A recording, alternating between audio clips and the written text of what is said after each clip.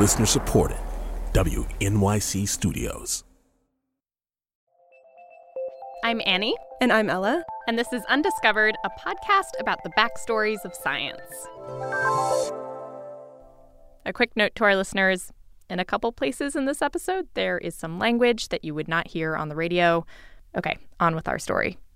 It's February 2011 when Julie Rehmeyer reads something that upsets her. I am lying in bed reading the New York Times on my cell phone because I'm too weak to sit up to use my computer. And I see this headline that says, "Psychotherapy eases chronic fatigue syndrome," study says. A new study had just come out that found talk therapy could help people with chronic fatigue syndrome. And I thought, whoa, psychotherapy. Okay. Julie had been diagnosed with chronic fatigue syndrome 5 years earlier. And she had this experience where people would tell her, it's all in your head. Yeah, so I have to admit that when I started working on this episode, I really didn't know much about chronic fatigue syndrome. I thought it just meant people were really tired. Like everyone's really tired. Exactly. But what Julie describes is much worse. On bad days, I couldn't get up and down the stairs. I had to do it on my butt. And I didn't have a car, so, the metro was half a mile away. I couldn't get there. I couldn't get groceries. I couldn't get to work. I couldn't do anything. The CDC calls chronic fatigue syndrome a debilitating disorder. It says you can get muscle pain, memory problems, swollen lymph nodes. You can rest all you want. This fatigue will not go away. And this was a big change for Julie. Before she got sick, she was a bit of an overachiever. She had a master's in math from MIT. She's actually a science writer by profession. And she loved exercising, even ran a marathon. She was actually in the middle of building her own house when she first got sick. It was a big straw bale house. So she'd spend her days chopping straw and lugging big buckets of mud around. And so for Julie, dragging herself upstairs on her butt, it just seemed clear that there was something physically wrong with her. So when she sees this New York Times headline that says she might feel better with psychotherapy, it rubs her the wrong way. It was really confusing and shocking to me. It was, I'm a science writer, so I respect and care about science. And at a quick glance, this study looked really good. It was in The Lancet, for one thing. Which is this super prestigious medical journal. And the clinical trial was big, 641 patients. But the conclusions just didn't make any sense to her. It seemed really, really wrong-headed. But I was also so sick at that point that my initial response was basically to just put it out of my head. I was like, okay, this is crazy, and now I'm going to go on with my life and figure out how to get better. But Julie wasn't the only one who thought this study seemed off. A handful of patients had actually been keeping tabs on this trial for years. And when the results finally came out... This week, an enormous row over chronic fatigue syndrome. It set off a bitter battle. A battle pitting patients against scientists. So today on Undiscovered, what happens when scientists and patients face off? On one side, we have a group of researchers who've worked on chronic fatigue syndrome for decades, who've got peer-reviewed papers to back up their ideas. And on the other side, a group of patients who actually have this condition, who set out to prove that this is bad science. Coming up on Undiscovered.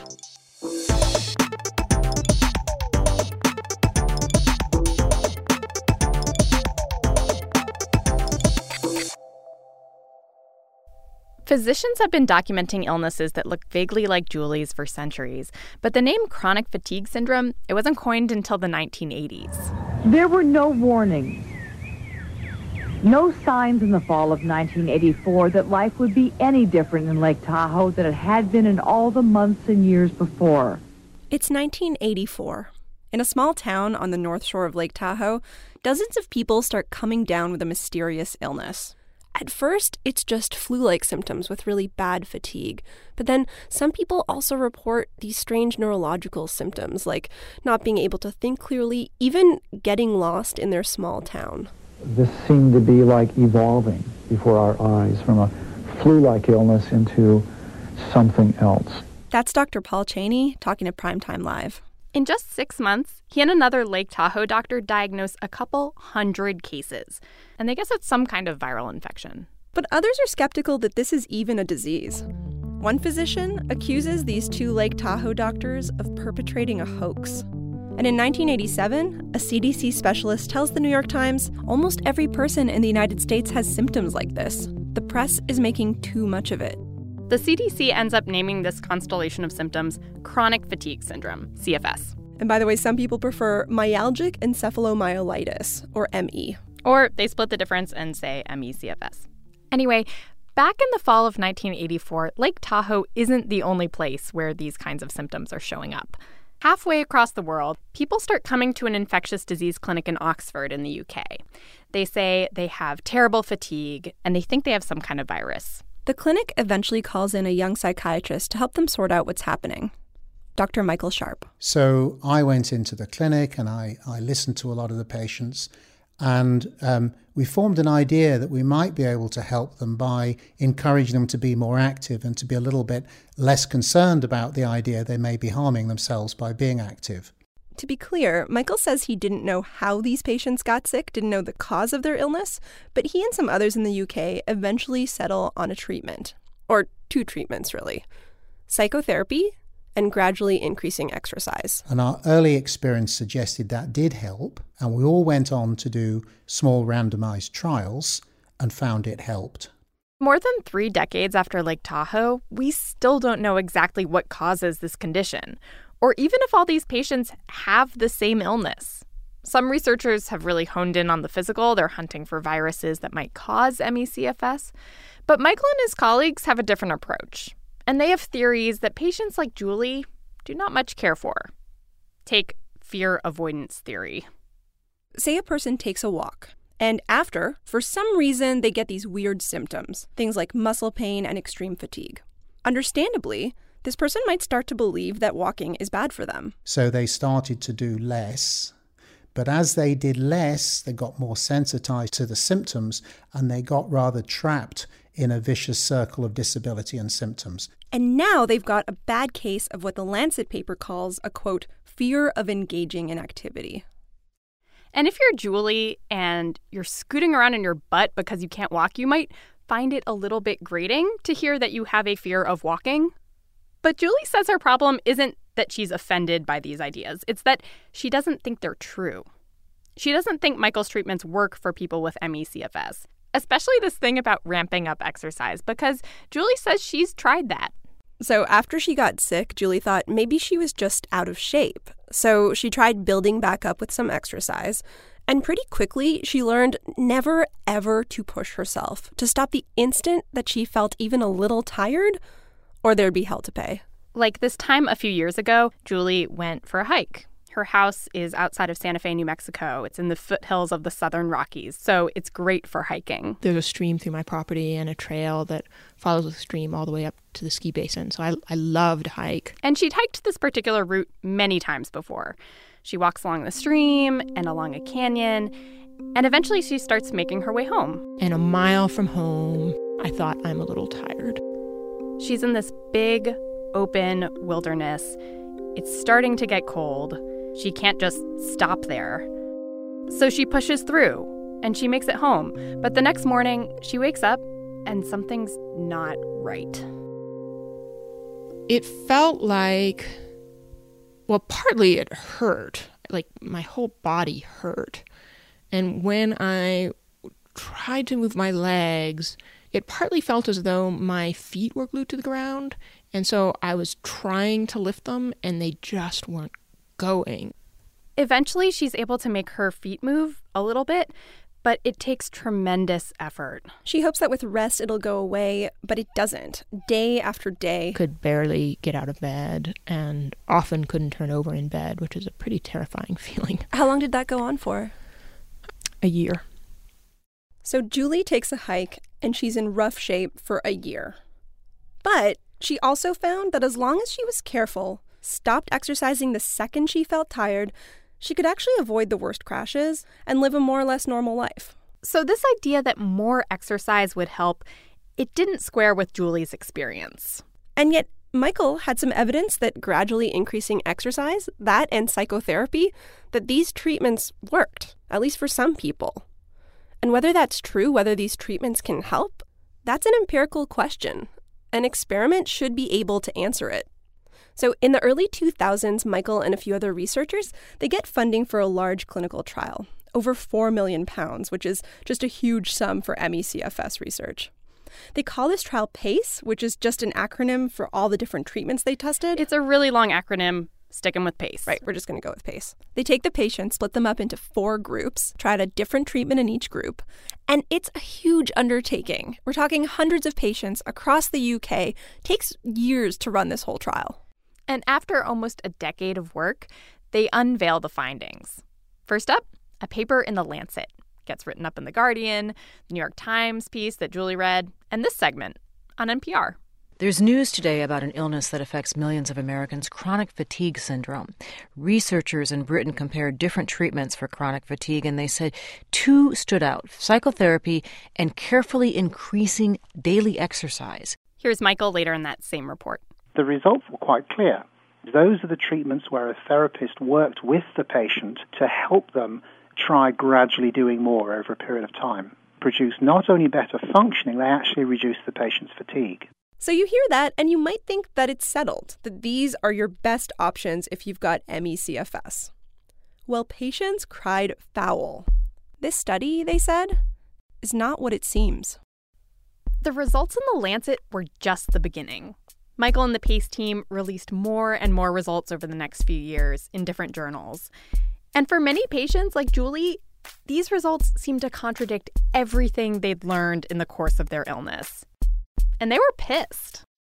The PACE trials are garbage and not evidence for anything. That's the mother of a patient at a protest in San Francisco. Patients attacked PACE on Twitter, wrote letters to the journals, and attacked it in more polite British ways on YouTube. Frankly, the authors have not earned my trust in their analysis. Just to give you a visual, this guy is sitting in an armchair petting his King Charles Spaniel. They even wrote a song. So 22% of all the folk who had ME allegedly recovered with a course of CBT. Or that was what was claimed by PACE last January. That was their briefing. Yeah. So the Lancet editor fires back. Here he is in an interview with Australia's ABC soon after that first PACE paper came out. One sees a fairly small but highly organised, very vocal, and very damaging group of individuals who have, I would say, actually hijacked this agenda. And our story might have ended there. Scientists do research, scientists present their results. A group of patients doesn't like the results. Well, don't like the treatment? Just don't do it, right? Well, it actually matters who's right. It's estimated 250,000 people have ME/CFS in the UK. Up to 2.5 million in the U.S. So this affects a lot of people, and not just patients. If you're a parent of a kid who's sick, you're expected to give them the doctor-recommended treatment. And there are families in the UK who've been investigated for child abuse or neglect when schools or doctors or social workers disagreed with the way they approached their kids' ME/CFS, or didn't even believe their kids were sick at all. So everyone involved in this needs good science on what will actually help these kids. And for a while, there's a stalemate. But then another player enters the mix. A journalist who decided that he was going to get to the bottom of this controversy. I thought, okay, I'm just going to do this. Fuck it. I'm not getting paid for it, but I'm going to go to England and I'm going to blow these people out of the water. After the break.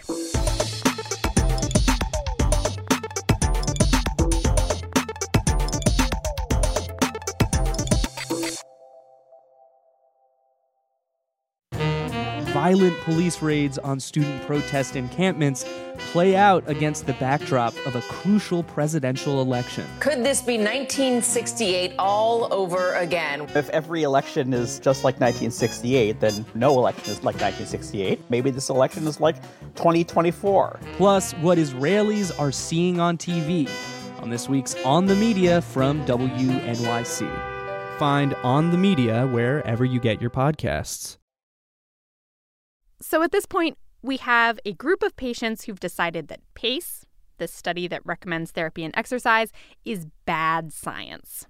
Scientists disagree. They're deadlocked. Enter David Tuller. Freelance journalist, and I'm a lecturer in public health and journalism at the University of California, Berkeley. When the Lancet paper came out in 2011, the New York Times asked David to cover it. So David quickly writes up the story. And remember that article that Julie read that really pissed her off? Psychotherapy eases chronic fatigue syndrome? That's the one David wrote. By the time I got back home, the story had been posted, and I already had a couple of emails pushing back on it and saying, David, you really messed up. The study's terrible. David got these emails from patients, and he was inclined to listen to patients. One of his good friends actually had ME/CFS. And I had consistently watched him getting poor treatment, getting sick. Clearly, to me, not somebody who was psychologically somehow creating his illness or suffering just from being out of shape or any of those things. He was really sick. David decides to take another look at this study. And at first, it's just a side project. But over time, he gets pulled in deeper and deeper as more papers come out about the PACE trial, actually about a dozen in all. And the patients point out something that strikes David as very wrong. So back in 2007, the researchers put out a protocol. A protocol is basically like your game plan for a study. There, they explain what they'd count as success. So, for example, patients answered questions about how hard it was for them to climb the stairs or bathe themselves. And based on those answers, they got a score. You had to get a low score to enter the trial, worse than a 65. And to count as recovered, you'd have to improve, up to an 85 or better. So far, so good. But by the time the results come out, the authors have changed their benchmarks. In 2013, in the Journal of Psychological Medicine, they announced how many people had actually recovered in their trial. And here the PACE team explained that they'd changed what counted as recovery. So before, you needed a score of 85 or better. Now, just 60 was good enough. Okay, and here's the really weird part. 60, the score you needed to count as recovered, that's actually lower than the score you needed to enter the trial. And I looked at it and I was like, oh my God, how could they do that? They published a study where you could get worse and be counted as having met the outcome thresholds? I don't get that. The PACE team actually looked at 4 different scores. So even if you got worse on one, you still had to meet other standards to count as recovered. But those standards were also relaxed. And you can't do that. You cannot just change your outcome measures and then forget about what you promised in your protocol. So technically, you can do that. No one's going to put you in scientist jail for changing your analysis. And they reported those changes in their paper, explained this new definition captured recovery more accurately. But some patients wondered, did the researchers make these changes so that they could report more impressive results? I mean, you lower your bar for success, you are going to have more success. And this really matters if it changes the study's conclusions. So if Michael and his colleagues had stuck to their original game plan, would the results look this good? Could they have claimed that any patients recovered? To answer that, patients needed to get their hands on the data. They sent dozens of information requests to Queen Mary University of London, the home of the PACE trial. And one request is particularly contentious. A patient in Australia requests the raw data. And he takes his case all the way to an information rights tribunal in the UK. And by this point, David Tuller, the journalist, is just completely consumed by this story. He's actually published this epic 3-part, 14,000-word blog post expounding on the study's flaws. And he's convinced getting the data will prove it's bad science once and for all. So David flies to the UK for the hearing. I thought, okay, I'm just going to do this. Fuck it. I'm not getting paid for it, but I'm going to go to England and I'm going to blow these people out of the water because someone has to do it and someone has to help the patients. At the hearing, the university says the data is confidential, personal patient information. And they didn't get permission to release it to the public. Okay, but they don't stop there. They go even further. So on the first day, the university calls a witness who compares CFS activists to radical animal rights groups. If the data gets released, this witness says these activists could track down participants and attack them. Which the tribunal is not buying. It tells the university, do it, release the data. At this point, it's been 5 years since the first paper was published. The university has fended off dozens of information requests, racked up £200,000 in lawyers' fees fighting this case alone. And they can still appeal, but they don't. They finally turned the data over to the Australian patient. And it feels like a huge victory for Julie. He won. So at long last, we could see what the results would have been if they had gone by their original standards for success. If the researchers had stuck to their original game plan, could they have claimed that study participants recovered? So they finally have the data. And 5 people, including the Australian patient, they get to work reanalyzing it. 3 members of their team, they're not professional scientists, but 2 have more traditional credentials. They're statisticians at Columbia and Berkeley. One actually specializes in medical trials. So together, they crunch the numbers. So, the findings. If the researchers had stuck to their original rules, their original protocol, recovery rates plummet. In 2013, the PACE team said that those patients who got therapy or graded exercise, about 1 in 5 recovered. The reanalysis finds it's more like 1 in 14. And this is the most important part.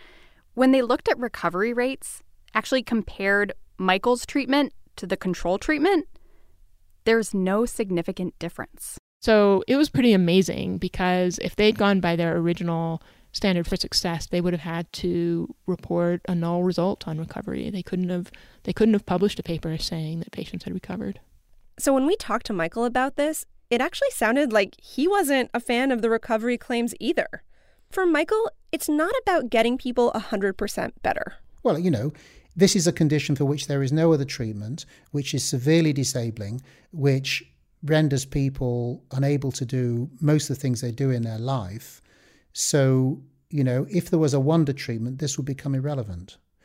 Because there is no other meaningful treatment, it's important. The real point of the trial, he said, was to figure out which treatments work best. You've got this buffet of imperfect options, but what is the best option? And they found with exercise and therapy, patients improved the most.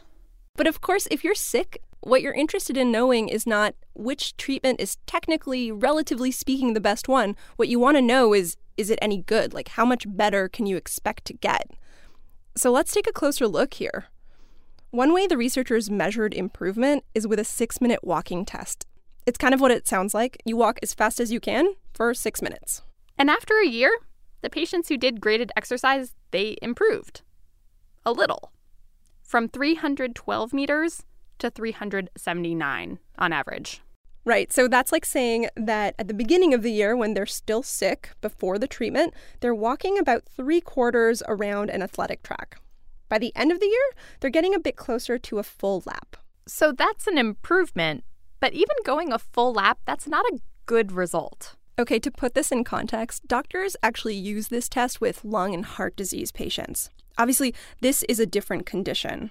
But in one study, they found that patients that were walking less than 400 meters, less than that full lap around the track, they were good candidates for lung transplants. So participants in this trial, in the exercise treatments, the ones that showed improvement, they still fell short of that cutoff. They were still walking slower than lung transplant candidates. And when I looked at this, it actually broke my heart a little bit. Because I was just thinking about these patients who participated in this trial, committed to their treatments. Going to the clinic regularly, doing the exercises. And then after a year, they're put through a sort of a race, a test. They have 6 minutes and they have to walk as fast as they can, see how far they've come in a year. And most of them haven't come far at all. And it's not just this test. Participants in this trial, they didn't get off welfare. They didn't go back to work. So Michael argues none of these numbers are perfect objective measures of health. Right. Like the 6-minute walking test, where you do that test, the kind of instructions you get, that can really affect the results. Which is true, except it means that what we're left with are patients who don't seem to be walking very fast, haven't gone back to work. On questionnaires, some do say that they're doing better, but even on these self-reported measures, most are still not well enough to count as recovered. And I guess that's my biggest problem with this study. You've got papers saying that 1/5 of people recovered, that 30% are back in, quote, normal ranges, which sounds really good. But if you actually dig into this, if you look at it more closely, it doesn't seem like these treatments are offering much. And yet these claims sure make it sound like they do.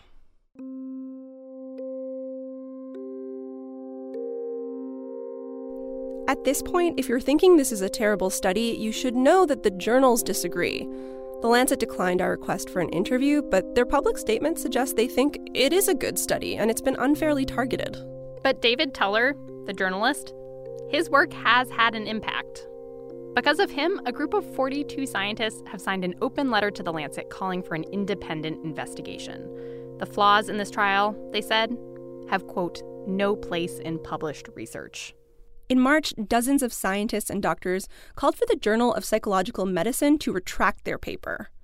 And another journal, PLOS ONE, has issued an expression of concern about the researchers' refusal to share some of their data.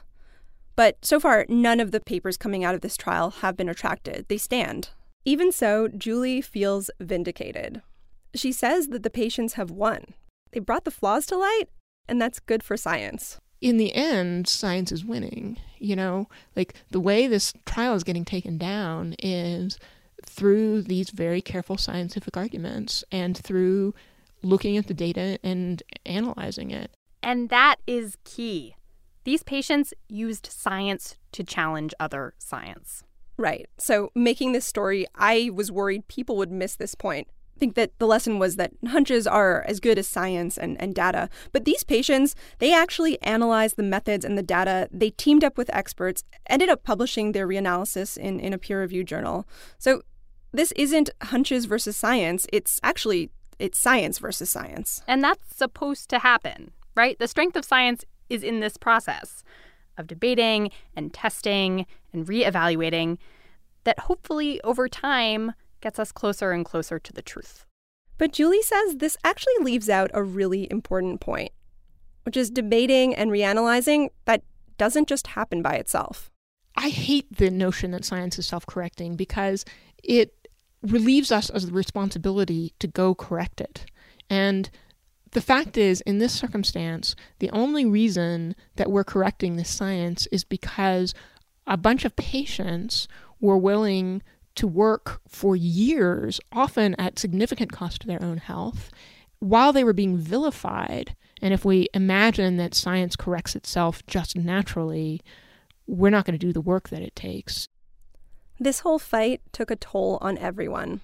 The Australian patient who fought to get the data, I contacted him for an interview, and he said he wasn't well enough right now. Another patient told me it was actually this whole process that caused him to get a lot sicker. This whole thing's been hard on the researchers, too. It does take its toll. So of the investigators, one has taken retirement, for which this was one of the contributing factors, has taken earlier retirement. I've been working in a different area in helping cancer patients, and some of the other colleagues have kept going, but many have not wanted to continue in this field because it's just too hard going. And maybe it doesn't need to be quite this hard. I mean, one of the most painful parts of this whole saga was just the fight to get the data released. In fact, Michael told us if he were going to do it all again, he'd do it differently. Because remember, we planned this trial in early 2000s. Freedom of trial data wasn't a big thing then. I think if we did the trial again, we would probably ask the patients if they would be happy for their data to be released. So there'd still be concerns about it, but that would go some way to addressing that. If the researchers had planned on sharing their data from the start, it might have saved a lot of grief. Maybe they could have avoided those information requests and the thousands of dollars in lawyers' fees. It's also just a matter of principle. Ivan Oransky, a journalist who reports on scientific retractions, he says if you're doing science, you have to show your work. Science is predicated on the notion that you can actually take a look at the work somebody did, you can take a look at the data, and figure out whether it holds up. And he's emphatic about this. This is fundamental to science. If you aren't sharing your data, I think it's actually maybe a little bit hyperbolic, but it's actually somewhat fair to ask whether you're really doing reproducible science, full stop. It used to be you'd publish a paper and maybe another scientist writes the journal and critiques your work. Now with the internet, non-scientists, they can easily read up on the issues that affect them and weigh in themselves. So this isn't the first or the last time that scientists and non-scientists are going to clash publicly. And that might be uncomfortable. It might not always be civil. But if done right, this can be an opportunity for new and thoughtful voices to get involved. And showing them the data means that, at least in theory, their contributions are better informed. So, of course, sharing data isn't a cure-all. It won't resolve all scientific debates. I mean, the PACE trial data is out now, and people are still disagreeing about what it means. But at least now, The study's critics and defenders alike are able to look at a shared set of facts. That's a foundation for debate. And, well, that's a start. Undiscovered is reported and produced by me, Ella Feder. And me, Annie Minoff. Our editor is Christopher Intagliata. Thank you to Danielle Dana, Christian Scotta, Brandon Ector, and Rachel Boughton. Our guest, Julie Rehmeyer, recently published a memoir called Through the Shadowlands, where she talks about her experience with chronic fatigue syndrome. Fact-checking help by Michelle Harris. Original music by Daniel Peterschmidt. I Am Robot and Proud wrote our theme. Special thanks to our launch partner, the John Templeton Foundation. You can find more Undiscovered on Twitter @UndiscoveredPod or on our website, undiscoveredpodcast.org.